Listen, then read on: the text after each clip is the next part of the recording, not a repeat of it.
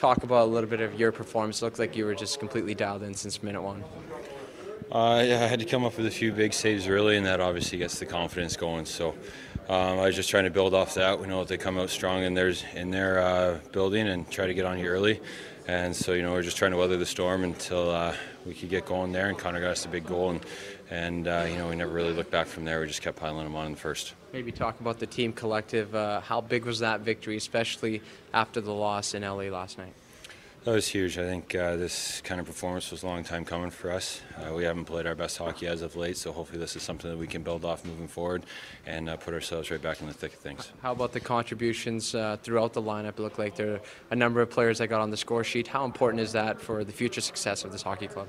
Secondary scoring is always huge. We can't have the same 3 or 4 guys that are putting the puck in the net every night. You need it up and down your lineup. And you also need it on special teams. Our penalty kill was unbelievable tonight. Even got us a big goal at the end of the first there. So anytime you can get scoring from up and down your lineup and your special teams are good, then you're going to win some games. 13 for 13 on the PK in the last 6 games.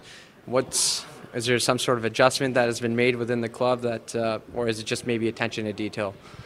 A little bit of attention to detail, just playing on our toes a little bit more, pressuring, and just not giving the other team as much time and space. So anytime you get the puck down the ice, make them go back for it and break out again.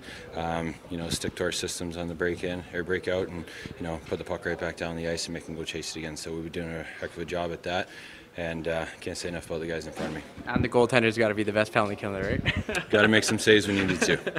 Excellent. Thanks, Cam.